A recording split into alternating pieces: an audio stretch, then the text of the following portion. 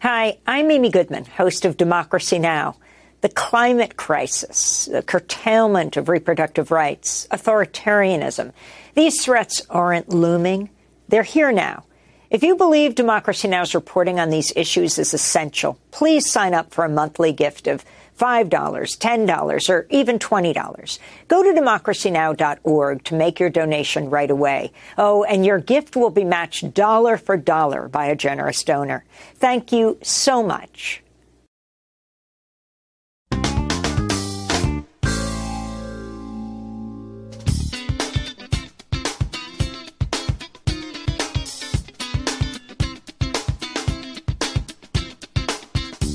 From New York, this is Democracy Now! This has been a long and incredible haul, and may this deal be done. We have worked hard. The feet of our feet on the streets, and I think it's really set the tone for other workers in America and other unions. After 146 days on strike, a tentative deal has been reached between writers and the Hollywood studios.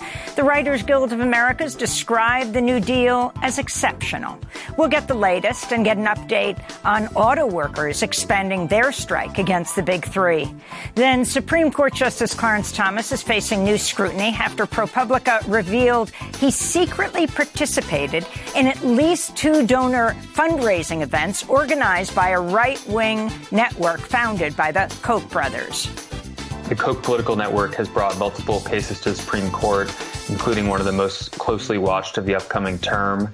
And Justice Thomas's appearance at these donor events was not previously disclosed. And New Jersey Democratic Senator Robert Menendez has been indicted along with his wife for allegedly accepting large bribes to benefit the Egyptian government. Special agents with the FBI executed search warrants on the residence and safe deposit box of Senator Menendez and Nadine Menendez in New Jersey. When they got there, they discovered approximately $500,000 of cash stuffed into envelopes and closets. Some of the cash was stuffed in the senator's jacket pockets. We'll go to Cairo and New Jersey for the latest. All that and more coming up.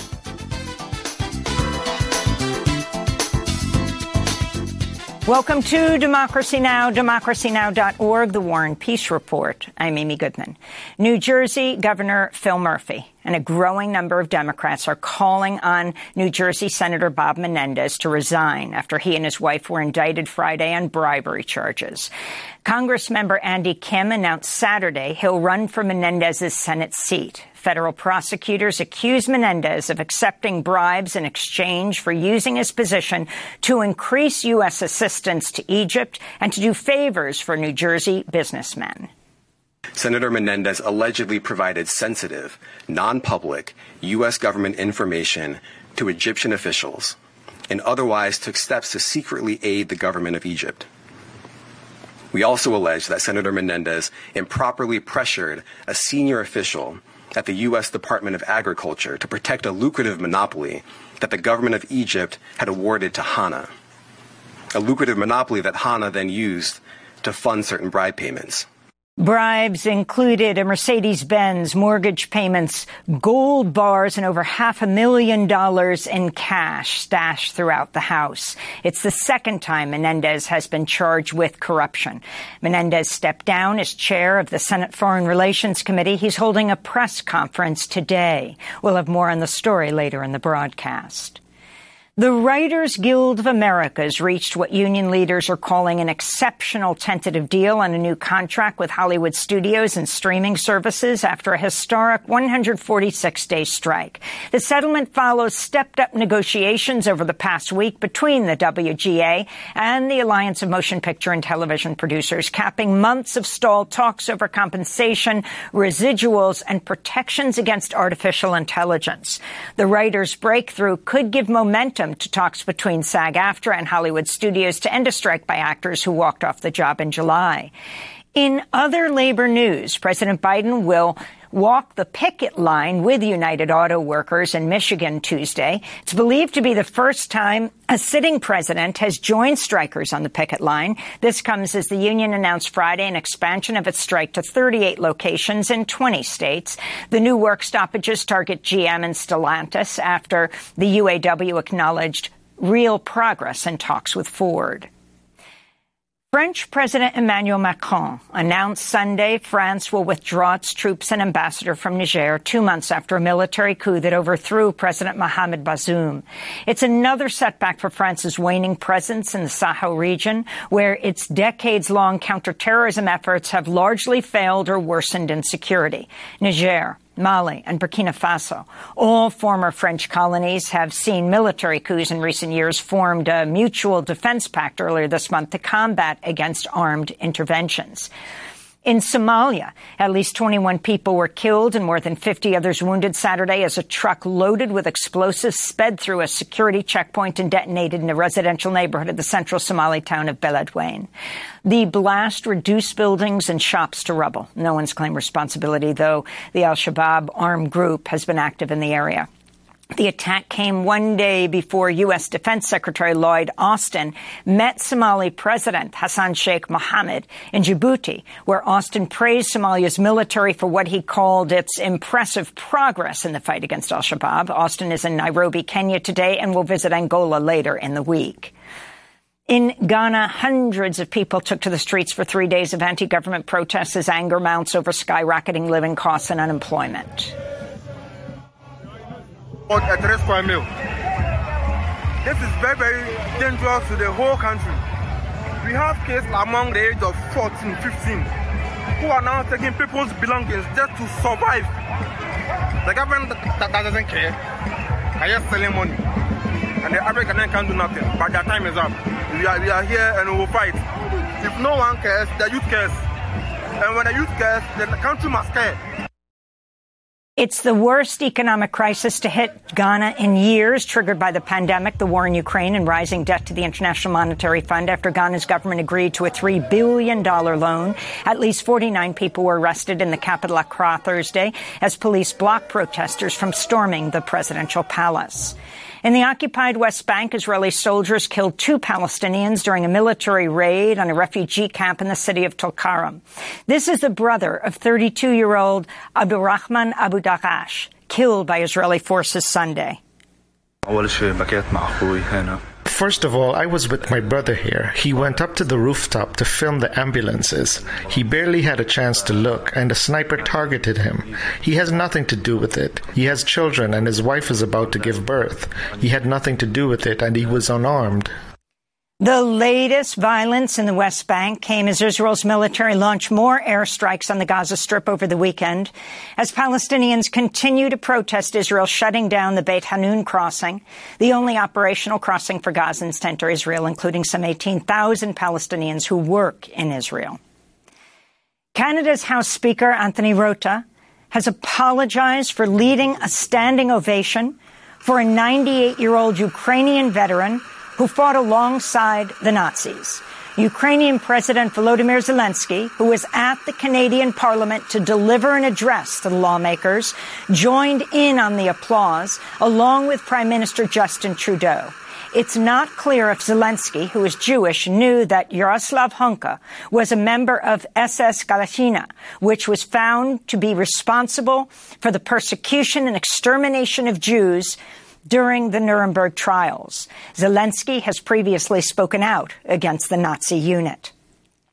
In more news from Canada, the New York Times is reporting U.S. spies provided information to the Canadian government that helped lead to the claim India was directly involved in the June killing of Sikh separatist leader Hardeep Singh Nijjar in British Columbia.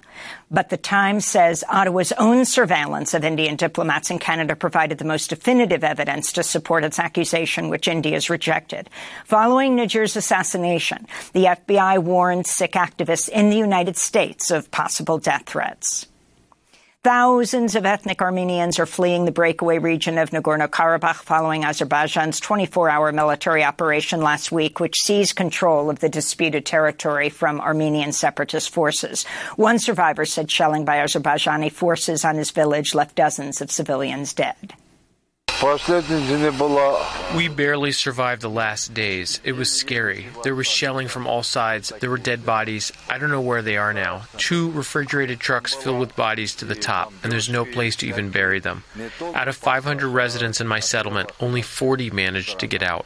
Everyone else stayed. They are at the airport and in the city, in different places, and they are waiting to be evacuated.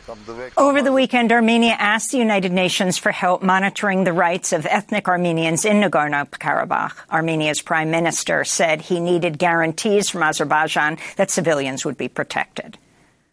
Unless real living conditions are created for the Armenians of Nagorno-Karabakh in their homes and effective mechanisms of protection from ethnic cleansing, then the likelihood that the Armenians of Nagorno-Karabakh will see exile from their homeland as the only way to preserve their lives and identity increases significantly. Meanwhile, protesters in Armenia continue to demand the prime minister resign for failing to support Armenian separatists in Nagorno-Karabakh. In Kosovo, ethnic Serb gunmen in armored vehicles ambushed a police patrol and stormed a monastery near the border with Serbia Sunday, beginning a chaotic day of violence that ended with at least 4 people killed. Many of the gunmen escaped. Kosovo's Prime Minister Albin Kurti accused Serbia's government of financing and motivating the attackers. Kosovo declared independence in 2008, but the Serbian government does not recognize its sovereignty. Serbian President Aleksandar Vučić blamed Prime Minister Kurti for provoking the assailants. He left Kosovo Serbs to worry about their future, and all the time he kept provoking them. I regret that some Serbs succumbed to the provocations. Albin Kurti is the only one to blame. Albin Kurti is the only one who wants conflict and war. No other man wants conflict and war besides him. His life's desire is to drag us into war with NATO. In Nebraska, a woman who pleaded guilty to helping her 17-year-old daughter obtain abortion pills, then helping her dispose of the fetus, was sentenced to 2 years in prison Friday. Jessica Burgess admitted in July to helping with the abortion when her daughter Celeste was 29 weeks pregnant in April 2022. At the time, Nebraska still allowed abortions up to 20 weeks. Celeste Burgess had already received a 90-day sentence after taking a plea deal and was released from jail in early September. And Pope Francis is calling for international action to stop the drowning of refugees as they attempt to reach European shores. During his visit to Marseille, France, Pope Francis said the Mediterranean Sea, quote, has become a huge cemetery where many brothers and sisters are deprived even of the right to a grave. We should not get used to seeing disasters at sea as mere news stories and those dying at sea as numbers. No, they have names, faces, and stories. They are broken lives and shattered dreams. The UN has recorded some 25,000 drownings in the Mediterranean since 2014, though the true death toll is likely much higher. And those are some of the headlines. This is Democracy Now!, democracynow.org, the War and Peace Report. I'm Amy Goodman. After 146 days on strike, the Writers Guild of America and the Alliance of Motion Picture and Television Producers have announced a tentative deal has been reached between striking writers and the studios. The Writers Guild's negotiating committee told union members, quote, we can say with great pride that this deal is exceptional, with meaningful gains and protections for writers in every sector of the membership, they said. The deal includes many of the demands of the striking writers, including higher pay and residual payments for streaming content and new rules about the use of artificial intelligence. The WGA leadership is expected to vote on the deal Tuesday. The strike, which began May 2nd, had largely shut down the production of movies and scripted TV shows. The tentative agreement does not impact actors who have been on strike since July 14th. We're joined now by labor reporter Alex Press, staff writer for Jacobin Magazine, who's closely covered the writers' strike. Alex, welcome back to Democracy Now! Can you explain what we understand at this point are the major issues that have been resolved, and then what is the timetable for how this strike ends? Yeah, thanks so much for having me, Amy, on such a positive occasion for a change. So, as you said in your introduction here, we don't know much about the details. Descriptions of the deal right now, the tentative agreement, which again will have to be voted on by the membership after being approved of by both the boards on both the Writers Guild of America West and East. So it'll take a few days for that vote to happen. That deal apparently includes protections around the use of artificial intelligence, which writers were worried would be used to be trained on their old scripts to basically use their former work to train them out of future work. There are concerns around the lack of residuals in streamers. So if you're on Netflix, it's not like the writer is getting another payment every time there's a rerun. There's no such thing as a rerun. You can watch Seinfeld all day long on Netflix.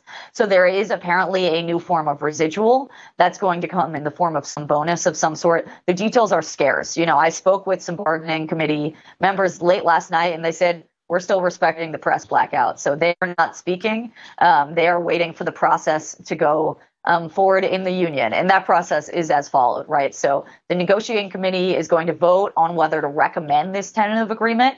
They're going to then send it to the board of both the East and West WGA. Those elected bodies of leadership are then going to vote on whether to authorize the membership to ratify the contract, right? So there's a couple steps here before members are voting. Their elected leadership, both West and East, are going to look at the details once those details are finalized and make sure that this is good enough for them to even send it to the membership, right? So, I often say that unions are one of the few democratic institutions the working class in this country still have.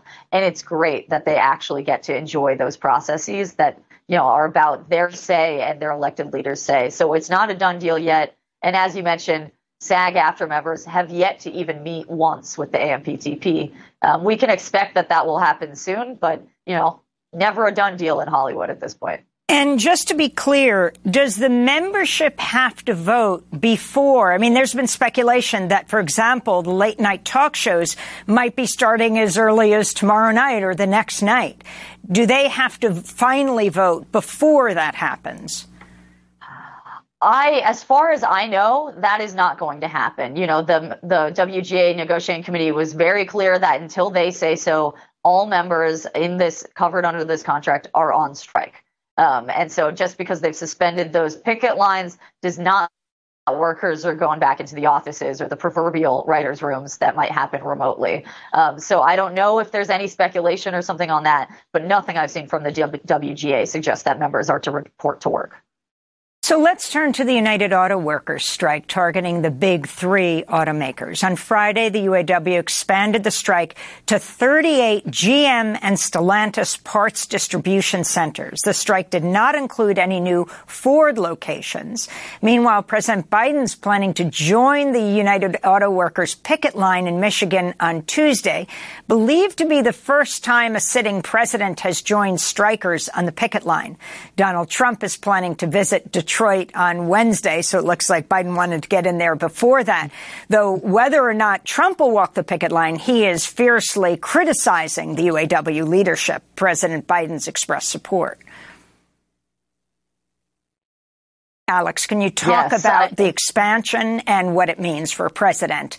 It's funny to say a sitting president walking the line, but it'll be the walking president. A standing up president, as President Sean Fain would put it, president of the UAW, that is. Yeah, I mean, this is really a product very clearly and unambiguously of the union being militant rather than differential, not just to Biden, but to any politician. The UAW has been very clear.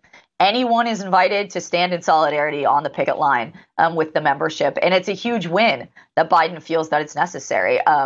Certainly, I would say about Donald Trump, President Sean Fain has been very clear that this membership and this strike is all about putting an end to the redistribution of wealth upward to billionaires and millionaires. And I think he brooks, no interest in Donald Trump's pretend interest in the working class. And, I think it's very interesting that whether you look at Trump or other of the sort of faux populist right-wing thinkers and politicians, they keep pretending that they support this strike, but they seem to never add any details to that, right? Biden, for his, on his part, did say record profits, record contracts. You're not really seeing that from a lot of other sort of people on the right. And so I want to be clear here that This is a strike that is about higher wages that's getting money that's owed to these workers for sacrifices they've made, particularly since the Great Recession. And it's worth saying that progress has been made at Ford, at one of the big three here. And Ford has given, they've tentatively agreed to certain issues. At least that is what my understanding of the progress at that negotiating table is. And some of those things include restoring the cost of living allowances that workers gave up at Ford during the bailout and the recession. It includes converting temporary workers to permanent workers after 90 days, whereas currently it was 4 or 8 years that it took those workers to be converted. These are big deal wins, and they are also things that the company said they could never do. And suddenly it didn't even take an all-out strike, and you're starting to see them do what they said was impossible. Well, of course, we'll continue to cover all of this. Alex Press, I want to thank you for joining us for this late-breaking news. Staff writer for Jacobin Magazine, where she covers labor. Next up, Supreme Court Justice Clarence Thomas facing new scrutiny after ProPublica reveals he secretly participated in at least 2 fundraising events organized by a right-wing network founded by the Koch brothers. Back in 30 seconds.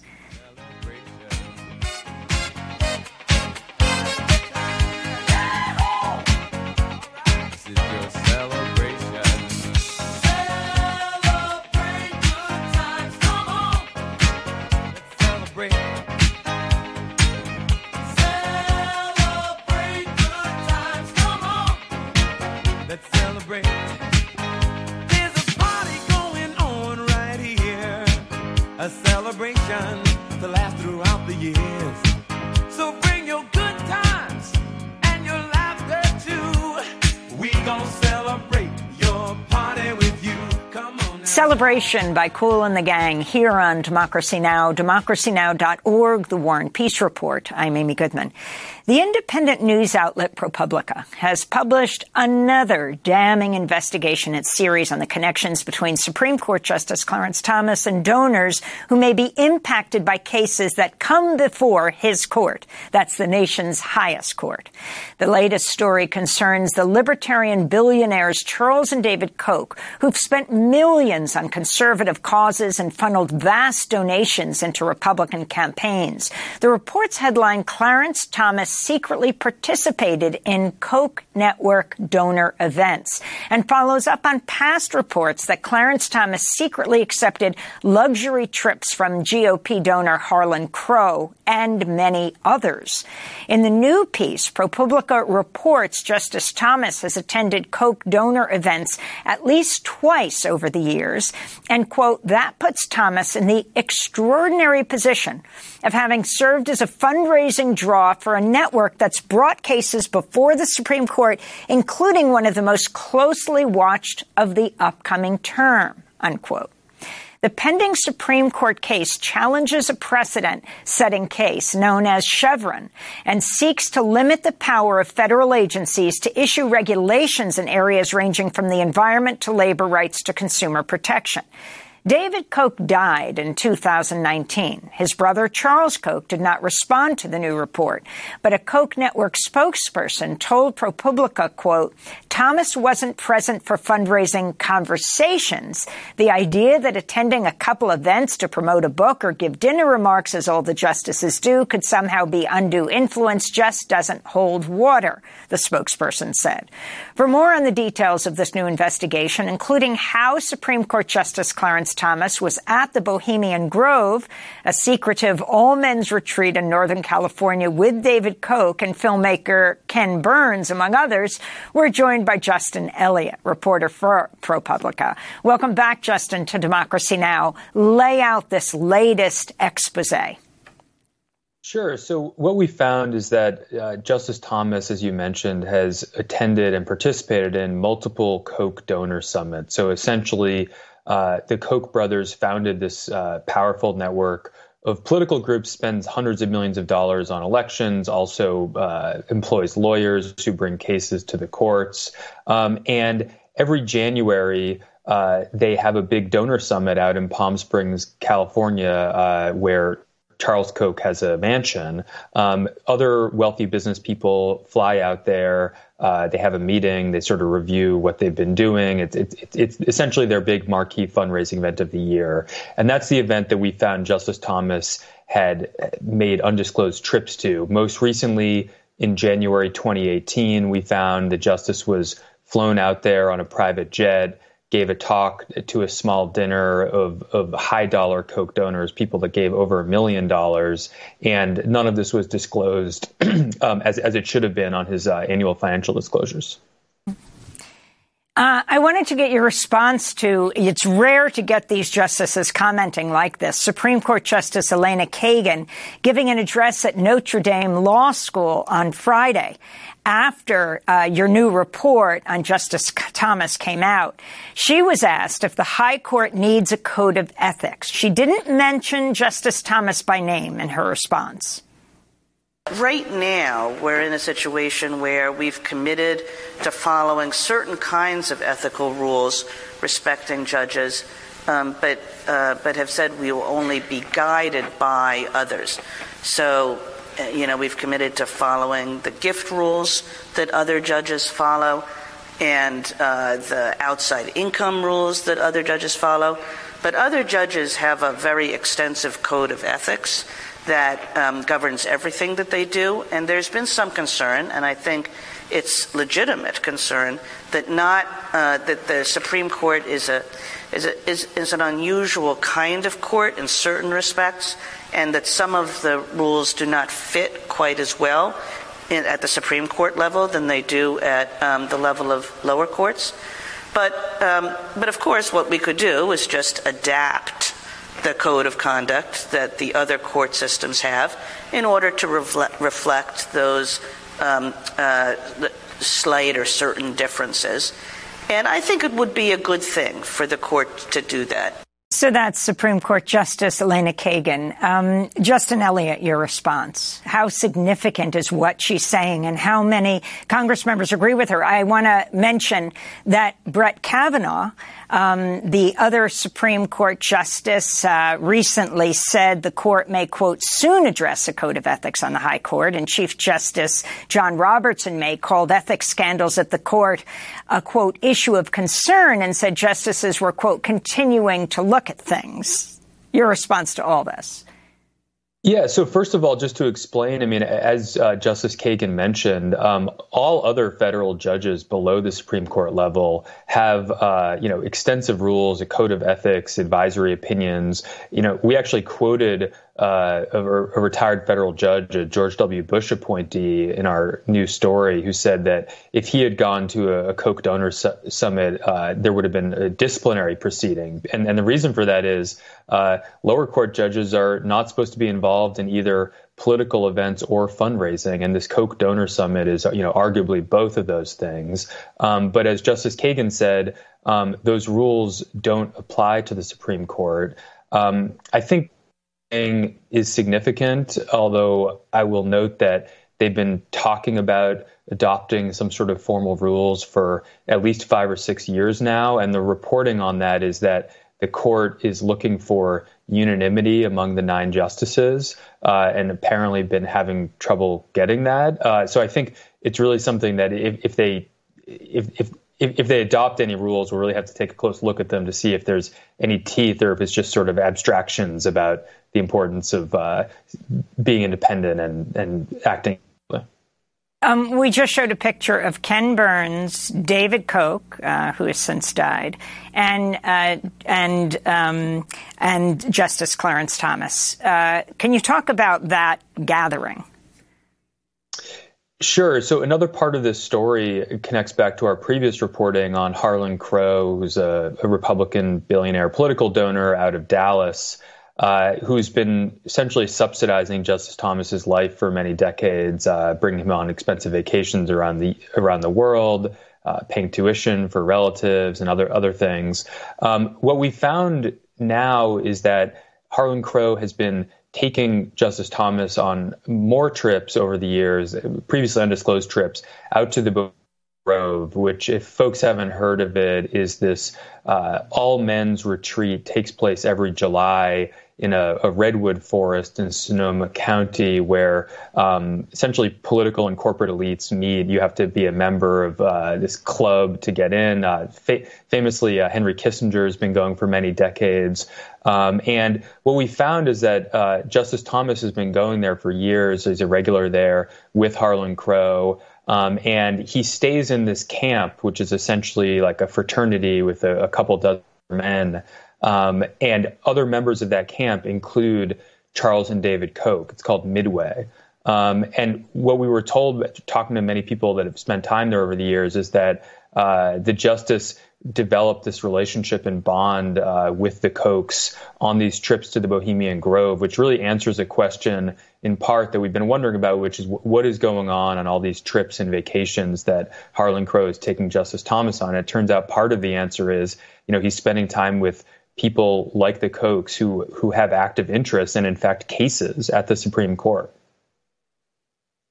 So if you can talk about a case that's coming up, I'm looking at one article in The Hill, Chevron case, Supreme Court could take sledgehammer to agency power. Explain what this case is all about and why that's called Chevron. Yeah, so it takes its name from a previous Supreme Court case, a landmark case back in the mid-1980s called Chevron. And this is something that most people haven't heard of. I hadn't heard of it until a few months ago, but it turns out to be, incredibly important. It's one of the most cited Supreme Court cases of recent decades. And essentially what it says is that... And it's really Chevron versus NRDC, right? The Natural Resources Defense Council. That's right. And essentially what it says is that judges and courts should defer to federal agencies like the EPA or the FDA or the Department of Labor when those agencies come up with regulations. So it really insulates the agencies from challenges from business and others when the federal agencies issue a regulation that somebody might not like. And, for years now, the Koch political network has had this ruling in its sights. And the case in the upcoming term, that case is called Loper-Bright. And it was actually brought by Koch network lawyers who are representing the plaintiffs. They brought it in the lower court and have shepherded it to the Supreme Court. And a lot of legal observers think that the Supreme Court is, with the new conservative supermajority, is going to use this case as the opportunity to overturn this Chevron precedent back from the 1980s, which would, people we talked to said would just have huge ramifications for, the executive branch's ability to issue regulations in basically every part of American life. And explain exactly how it would benefit the Koch brothers, whose fundraisers apparently you exposed Justice Thomas attended and was the draw for. Yeah, well, ideologically, of course, the Kochs are libertarians, going back many decades. We noted in our story that when David Koch actually ran for vice president on the Libertarian Party ticket back in 1980, and the platform called for just abolishing the EPA, Department of Energy, U.S. Postal Service, a whole range of federal agencies. But the Kochs have run, I believe, the largest or second largest private company in the country that operates in a lot of highly regulated sectors, particularly energy, oil, gas, that sort of thing. And for years have been bristling at government regulations, challenging regulations in court. And if this Chevron doctrine is overturned by the Supreme Court, it's going to make it much, much easier to challenge a regulation if you as a company don't like it. So it's the type of thing that it's not going to be like the Dobbs decision where abortion rights are taken away overnight, but it can affect vast numbers of regulations going forward, basically in any area you can conceive of. Now, Justice Thomas has flipped on Chevron? Yeah, the other really striking thing about this, and we still don't really have all the answers, is that Justice Thomas 20 years ago was a supporter of Chevron, wrote decisions citing it, expanding it actually. And then in the last few years, culminating in 2020, he came out in a written opinion saying, actually, I've changed my mind and Chevron is unconstitutional and we should overturn it. This is extremely unusual, especially for Justice Thomas, who has a reputation as being sort of stubbornly independent and unmovable in his views. Now, to be clear, we don't know that this is related to his relationship with the Kochs, but it's something that you almost never see. In fact, I can't think of another example where Justice Thomas has done a full 180 turn on an issue. So that's part of the backdrop here. And Leonard Leo, the Federalist Society leader, said in a statement to you, to ProPublica, quote, Justice Thomas attends events all over the country, as do all the justices. I was privileged to join him. All the necessary due diligence was performed to ensure the justices' attendance at the events was compliant with all ethics requirements. Your response to that, and then just summarize. I mean, ProPublica has published one story after another. One, would Clarence Thomas be recusing himself? And where these stories, it's not only Harlan Crow, it's not only the Koch brothers, you also had that piece in between talking about other billionaires subsidizing his vacations to the tune of millions of dollars. Yeah, well, in terms of the recusal, it's another thing about the Supreme Court. The recusal decisions are made entirely by each justice, him or herself. So Chairman Durbin of the Senate Judiciary Committee called on Friday for Justice Thomas to recuse himself from this Loper Bright case that the Koch network has brought to the court. Justice Thomas hasn't responded yet that I've seen. In terms of where the stories are going, we're still reporting on the entire Supreme Court. And, if anyone out there knows anything, please get in touch. I think, and to Leonard Leo's statement just briefly that mentioned ethical requirements being met, they did not elaborate on that. And everyone we've talked to said that, ethical requirements were not met. In particular, being flown out to Palm Springs on a private jet paid for by somebody else, apparently, is something that you just have to disclose. And Justice Thomas did not here. What else are you working on, Justin?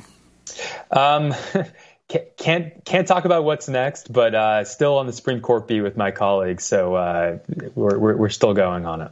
Well, I want to thank you so much for being with us. Justin Elliott, reporter for ProPublica, co-wrote their new report headlined Clarence Thomas secretly participated in Koch network donor events. And just this interesting point, piece in The Guardian, workers at Bohemian Grove, that secretive workers at the Bohemian Grove, one of the most elite and secretive clubs in the U.S., have filed lawsuit alleging numerous unfair labor practices, including 16-hour workdays without breaks and a failure to pay overtime and minimum wage to the workers. Well, next up, New Jersey Democratic Senator Robert Menendez has been indicted, along with his wife, for allegedly accepting large bribes to benefit the Egyptian government. We'll go to Cairo, Egypt, and to New Jersey for the latest. Stay with us. I told you, baby, one more time, don't make me sit all alone and cry. Well, it's over, I know it, but I can't let go. I'm like a fish out of water, can't me tree now. You don't even want to talk to me. Well, it's over, I know it, but I can't let go. He won't take me back when I come around. Said he's sorry, then he pushed me out. I got a big chain around my neck and I'm broken down like a train wreck. Well, it's over, I know it, but I can't let go.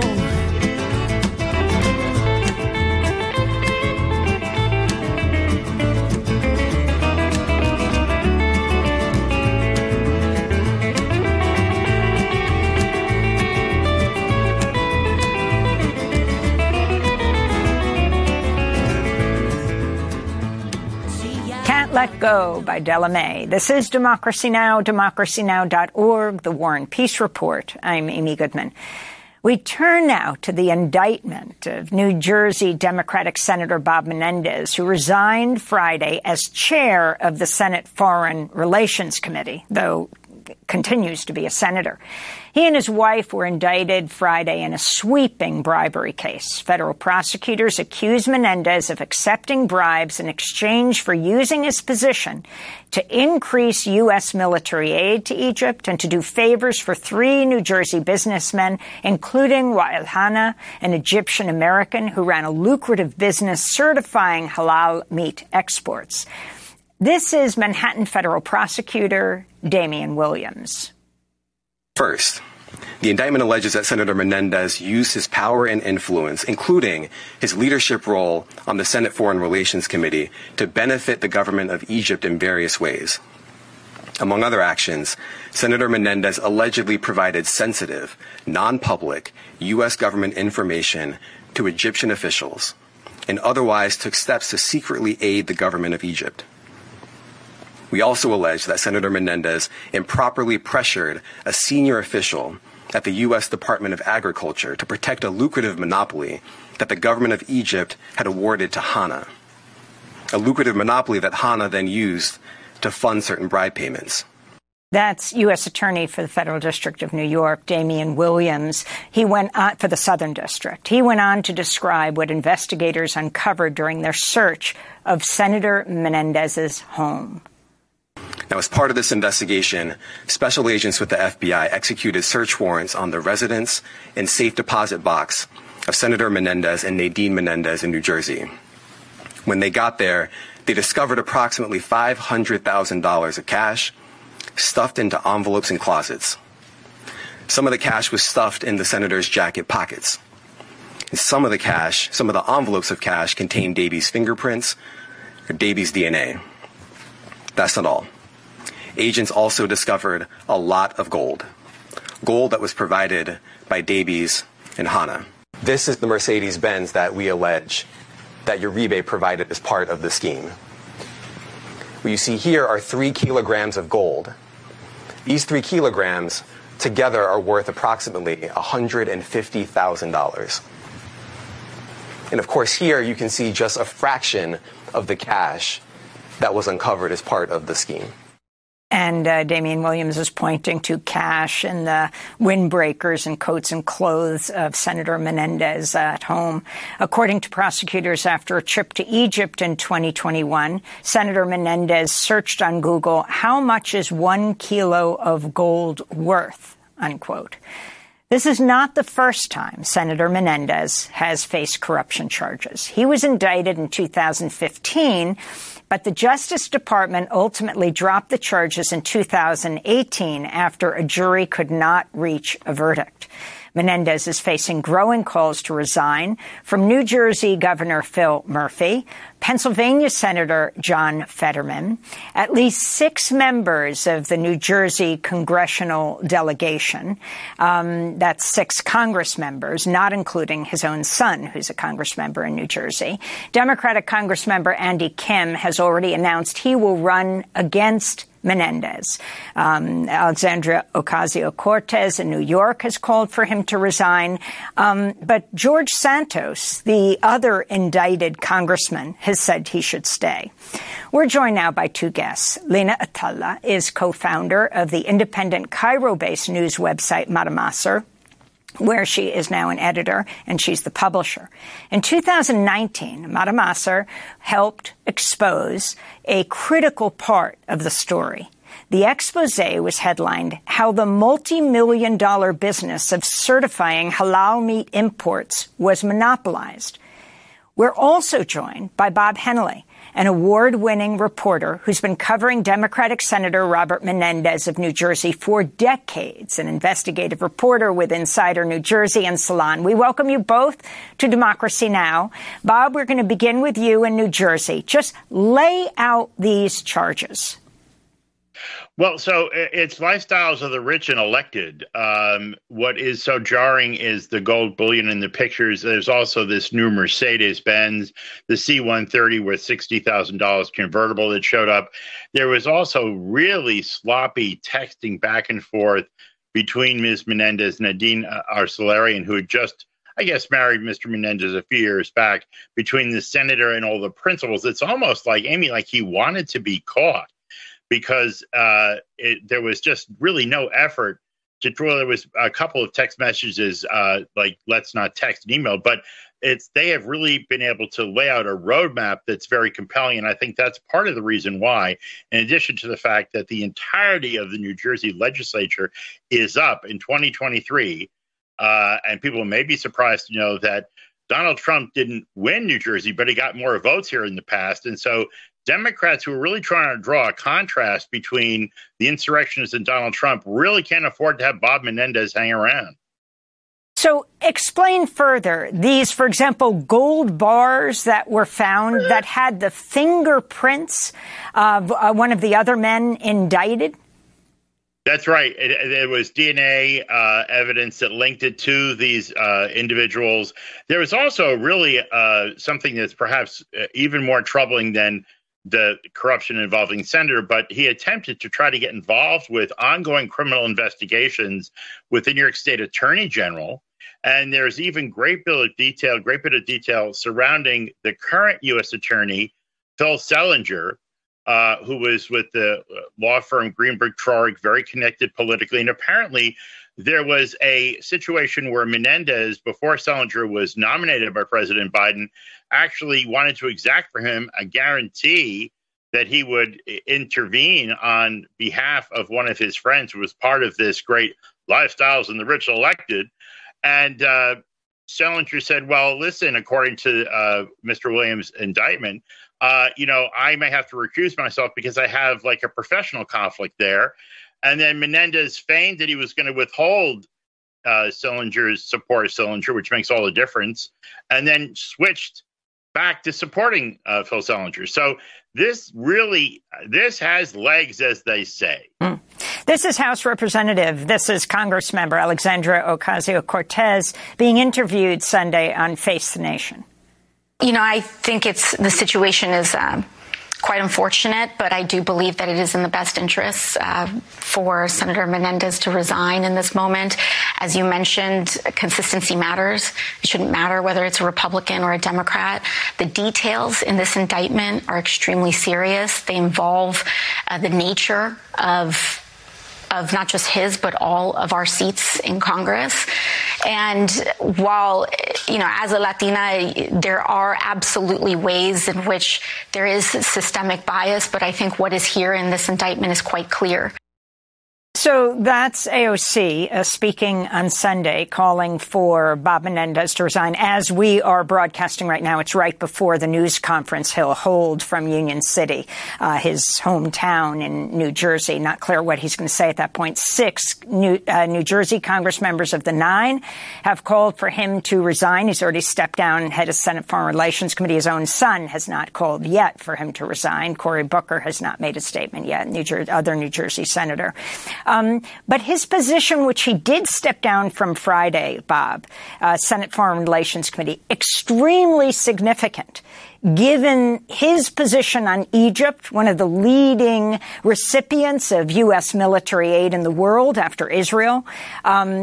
He plays such a key role there. Also went to Egypt a few years ago. And what that role is and what the connection is, the allegations are, when it comes to lobbying basically for Egypt. He contends in a recent interview he did on CNN after it was leaked that his home was raided, that he has stood up for human rights in Egypt.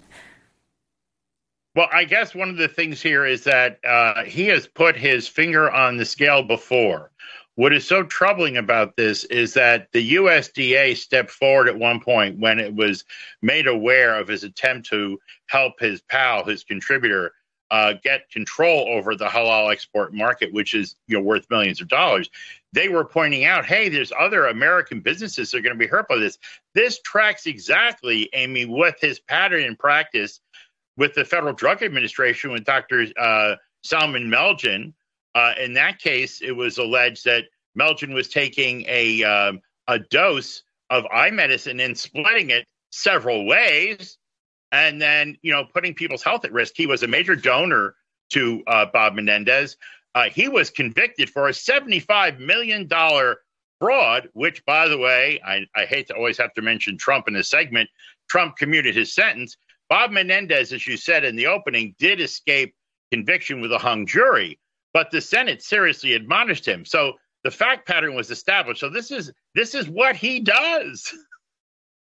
I want to bring Lina Atallah into this conversation, publisher of the Cairo-based Madamasr. When we were in Egypt for the UN Climate Summit, Lina, we came to you and did a profile on your organization, your independent news organization, Madamasr.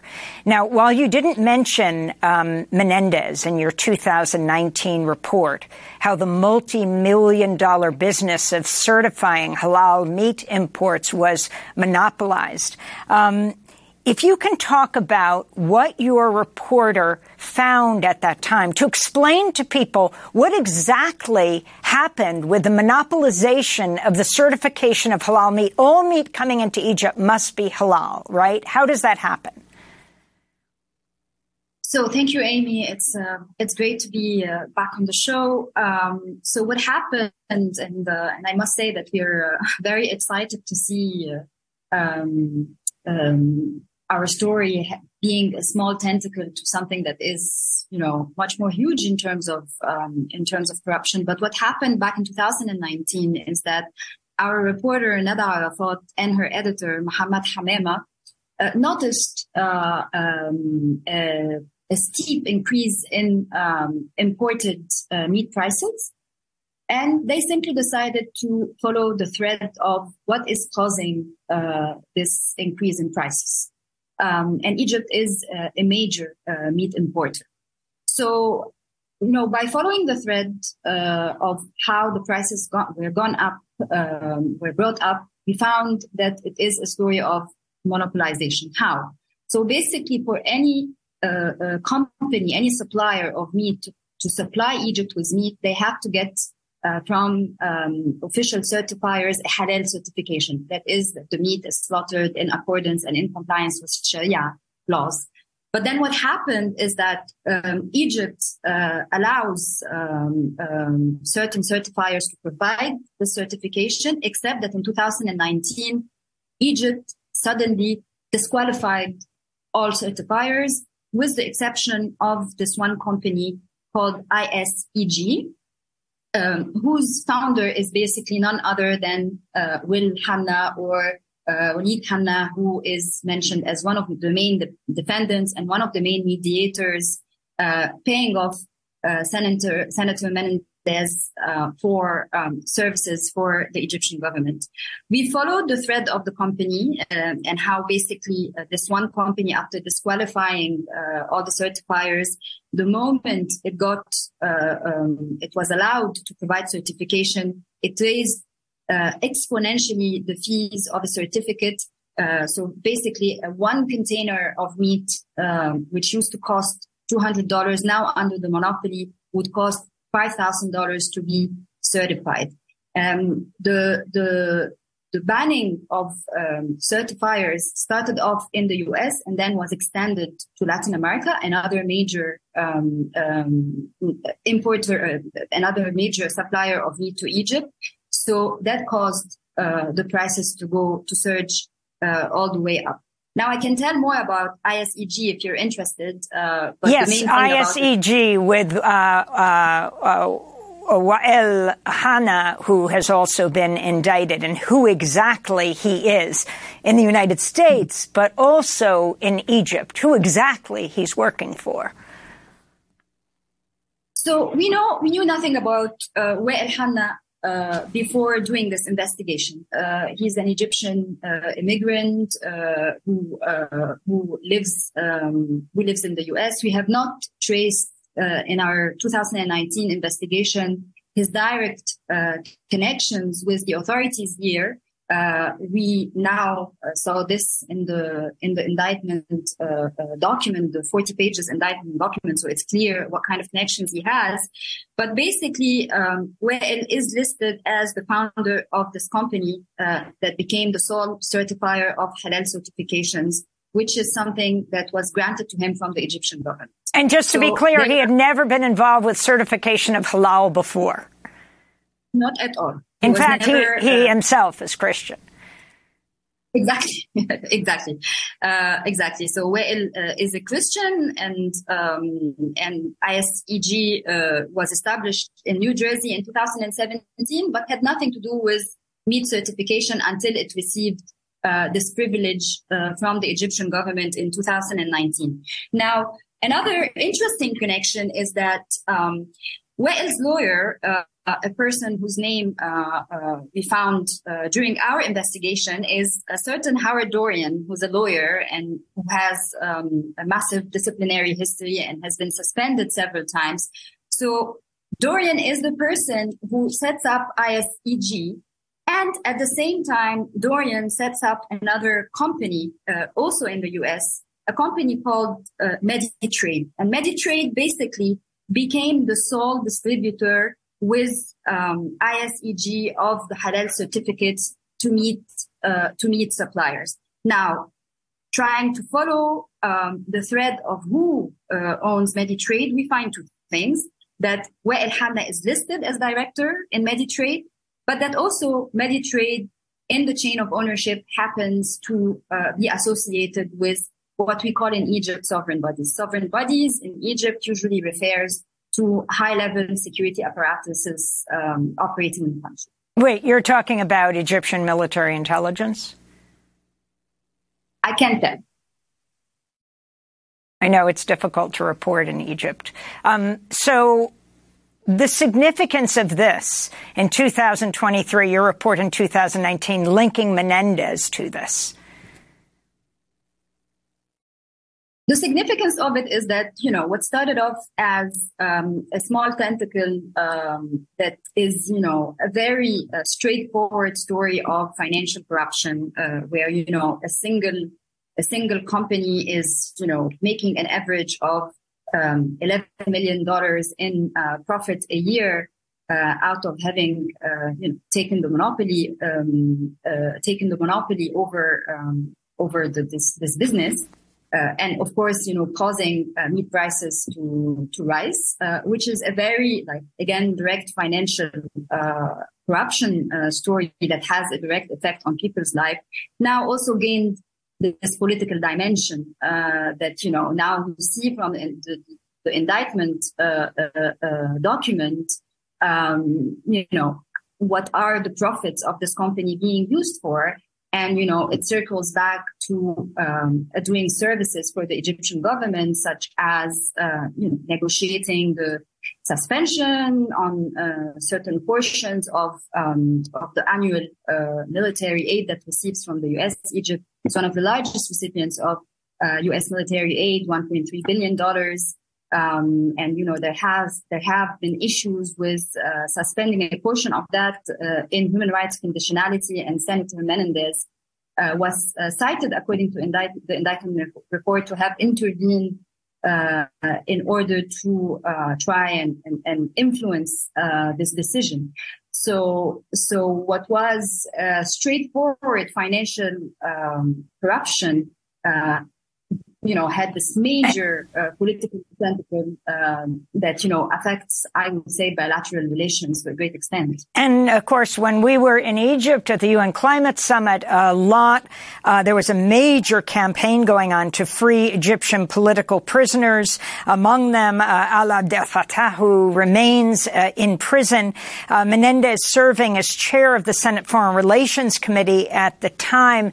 Do you think this could affect whether or not he would raise these issues, as so many have been, when it comes to giving U.S. military aid to Egypt, one of the largest recipients in the world?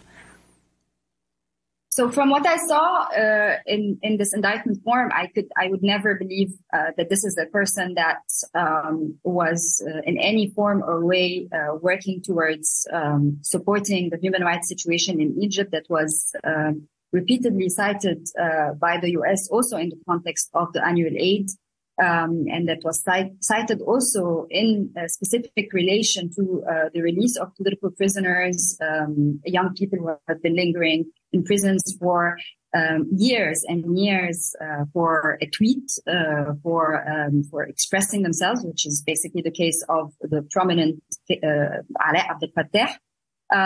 So I I would, wonder what this example tells us about how serious the talk about human rights conditionality. This is an example of a senator. Well, I want to thank you both for being with us. This is very interesting, goes way beyond this particular indictment. Also, Hisham Qasim, well-known journalist, co-founder of the Free Current movement of liberal political parties in Egypt, just arrested, as well as are so many others imprisoned in Egypt right now. Lina Atella, publisher and editor of the Cairo, Egypt-based Madamasar, speaking to us from Cairo. And Bob Hennelly, award-winning reporter who's been covering Democratic Senator Robert Menendez of New Jersey for decades. We'll link to his reports in Insider New Jersey and Insider NJ and Salon. That does it for our show. I'm Amy Goodman. Thanks so much for joining us.